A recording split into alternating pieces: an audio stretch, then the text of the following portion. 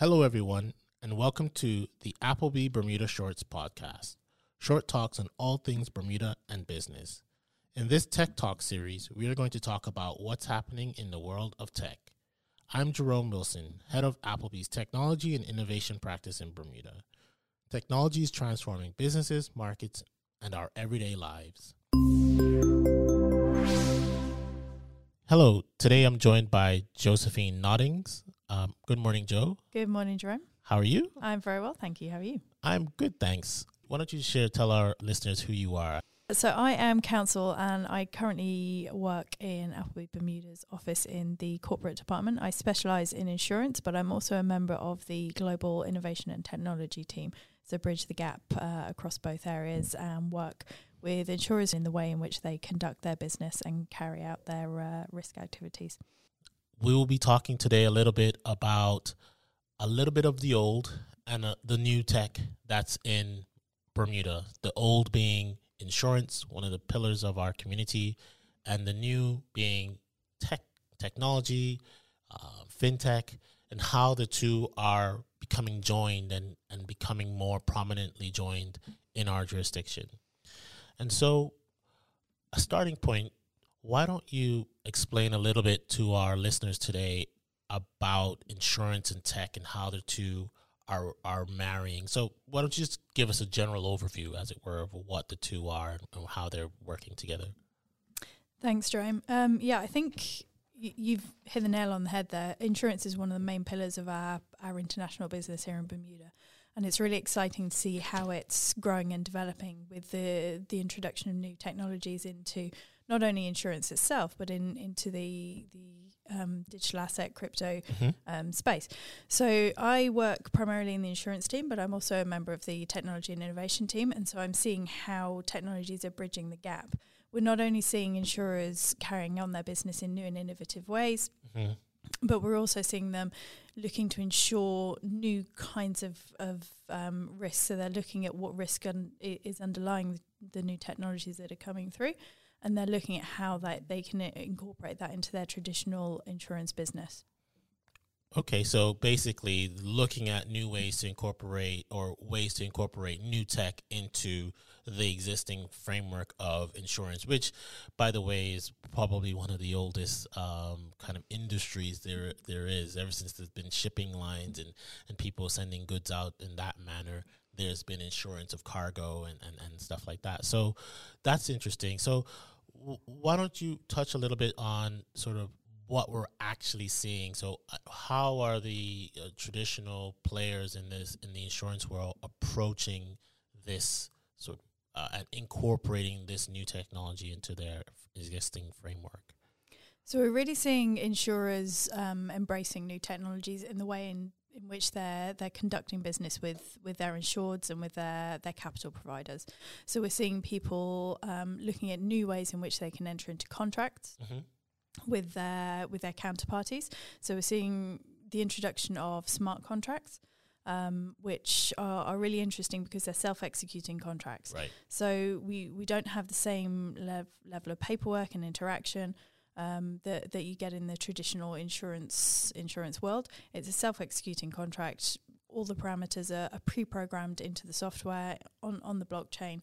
Once certain events happen, payments are triggered out. Got you. As a result of insurance parameters being met. What about, just on that point, what about disputes? Like, so if there is does the contract cover every eventuality, every sort of nuance that there would be or could be in sort of the framework? Not as yet, and this is one of the restrictions in the use of things like smart contracts, is they're not quite smart enough yet to fully replace almost smart contracts. Almost smart contracts. They can't foresee every eventuality. So if there are disputes, if claims need adjusting, then there are difficulties in that, and then we as lawyers are having to consider how you can have a self-executing contract that automates payouts. But also have the flexibility within that to make sure that any disputes are dealt with and handled which is quite interesting. If you've already paid money out, how do you claim it back? Especially if they've used the money and done other things with it. So that's interesting. You're seeing more and more of this sort of style of contract that is automatically executing upon events. Yeah, we're seeing them being used more frequently, and we're seeing them being considered more frequently. They're not necessarily being widely used at this point because of those issues that we've just discussed. But the people are working with software developers and with developers in this tech space to try and work out how all of those issues can be dealt with and overcome in order to make these smart contracts a viable option for the future. That's very interesting. And so one last question on this point. In addition to sort of being on the blockchain and being a sort of smart contract and that's self-executing, are you seeing any sort of trends where these payments are being made in? Are they just in fiat, or are they in any cryptocurrencies? If there is any cryptocurrency, is there a cryptocurrency of choice that the early adopters are using? So yeah, we're absolutely starting to see insurers adopting use of alternative currencies to meet risk liabilities under insurance policies. We have worked with insurers who are accepting capital via digital assets and cryptocurrency, and who are paying out policies via digital assets and cryptocurrencies as well. Primarily, we're seeing the more established cryptocurrencies being used, Bitcoin, etc.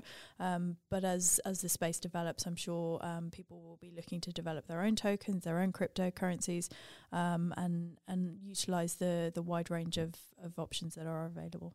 No doubt.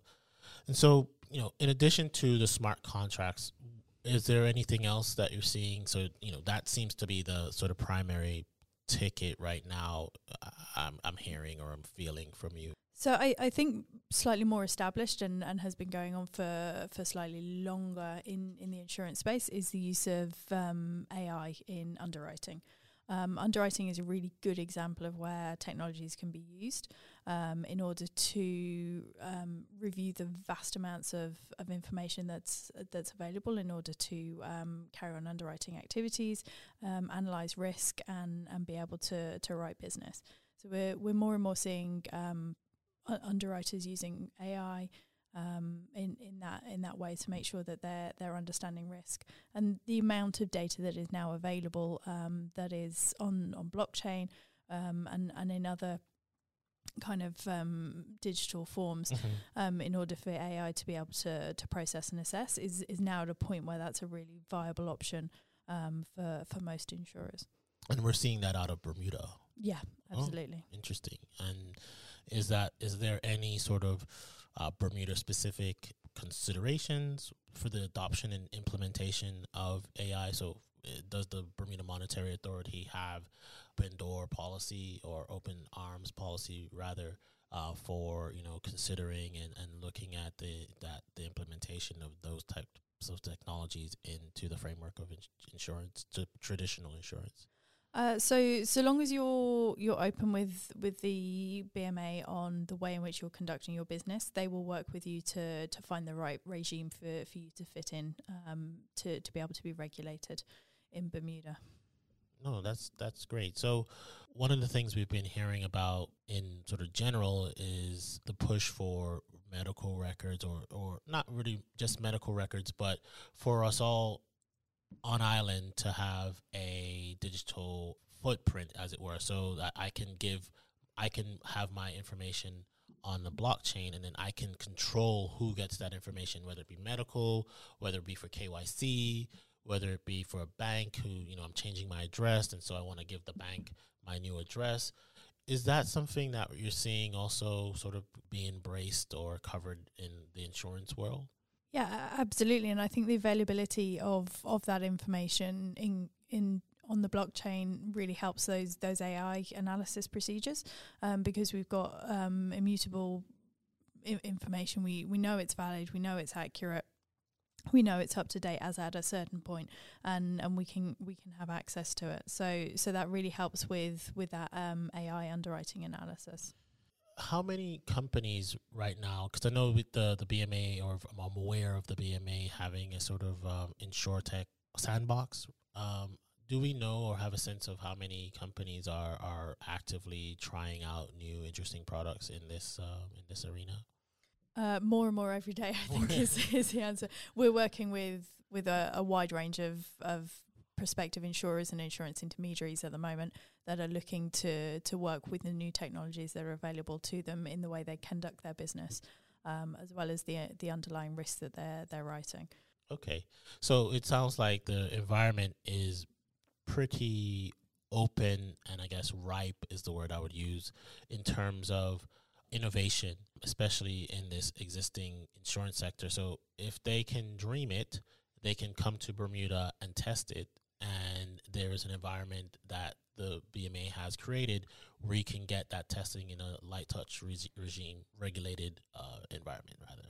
Absolutely, yes. So the BMA has created the innovation hub and regulatory sandbox for insurers, where they can come, they can test out their products, they can test out the way in which they want to carry on business under the supervision of the BMA, to make sure that they've got a viable business plan, to make sure that the longevity of it is what they're expecting, and to do so in a way where investors and potential counterparties are comforted by the fact the BMA's got overall supervision and has reviewed the potential business activities of these insurers. No, that's great. And I know we can't get into too much of specific details on these podcasts. If you can, where do you see things going for the future? So I really see tokenization of insurers becoming a big thing. I think they're going to be looking at getting capital in alternative forms, so particularly in things like cat bonds, rather than just traditional fiat currencies coming in, issuing in exchange for notes and debt equities, looking at issuing tokens in order to get that capital in. I think we're going to more and more see insurers offering to pay out in alternative currencies, in cryptocurrencies, tokens, etc., rather than in traditional fiat. And I think we're more and more going to be seeing insurers embracing alternative risks, so risks of smart contracts failing, for example, and looking at where risks that they haven't traditionally insured lie in these technologies and how they can support the technology industry as a whole in order to mitigate and meet those risks. And what I'm hearing from that is that InsurTech is not just using digital assets or the blockchain in the actual framework of the business. It's actually, okay, how is an insurer going to actually evaluate and underwrite and, provide for the risk that insuring this sector has, or, how are they going to do that as a new asset class, new sector entirely? Yeah, absolutely. InsurTech is a reference to any insurance that's used by insurers in order to conduct its business. It's not a specific type of technology. It's just the embracing and use of technology by the insurance sector. And I think that's important to for our listeners today. I know some of you who are listening are, knee deep in products and knee deep in the industry and are working on very interesting things. Others of you, or maybe the vast majority, are just hearing this and just, learning about this technology or this sector and what it has to offer. And it's important to note that, it's sometimes we get bogged down with acronyms and definitions and things of that nature. But at the crux of this conversation is that it's really how an existing industry is adopting and providing for and implementing, in some instances, a new technology. And when you say new, in the last 5 to 10 years, blockchain has really exploded. There are lots of different implementation and sort of test cases beyond just, acquiring Bitcoin, Ethereum, and the latest coin to hold and watch its value go up or down. Yeah, absolutely. There's so many uses for these technologies in how people can conduct their business, how they can work with their clients, how they can work with their counterparties, how they can work with their regulator. So it's really interesting to see how technologies are developing and how insurers are actually embracing these and how they're using them going forward. All right. Well, thank you so much for joining us today. It's been great. We look forward to having you on future podcasts. If you're listening and would like to contact either Josephine, I call her Joe, or myself, please feel free to reach out to us. Our contact details will be in the links to this episode, wherever you're listening. Please, give us your feedback. Tell us what you liked, what you didn't like. We love to hear from you. Thanks very much. Bye-bye.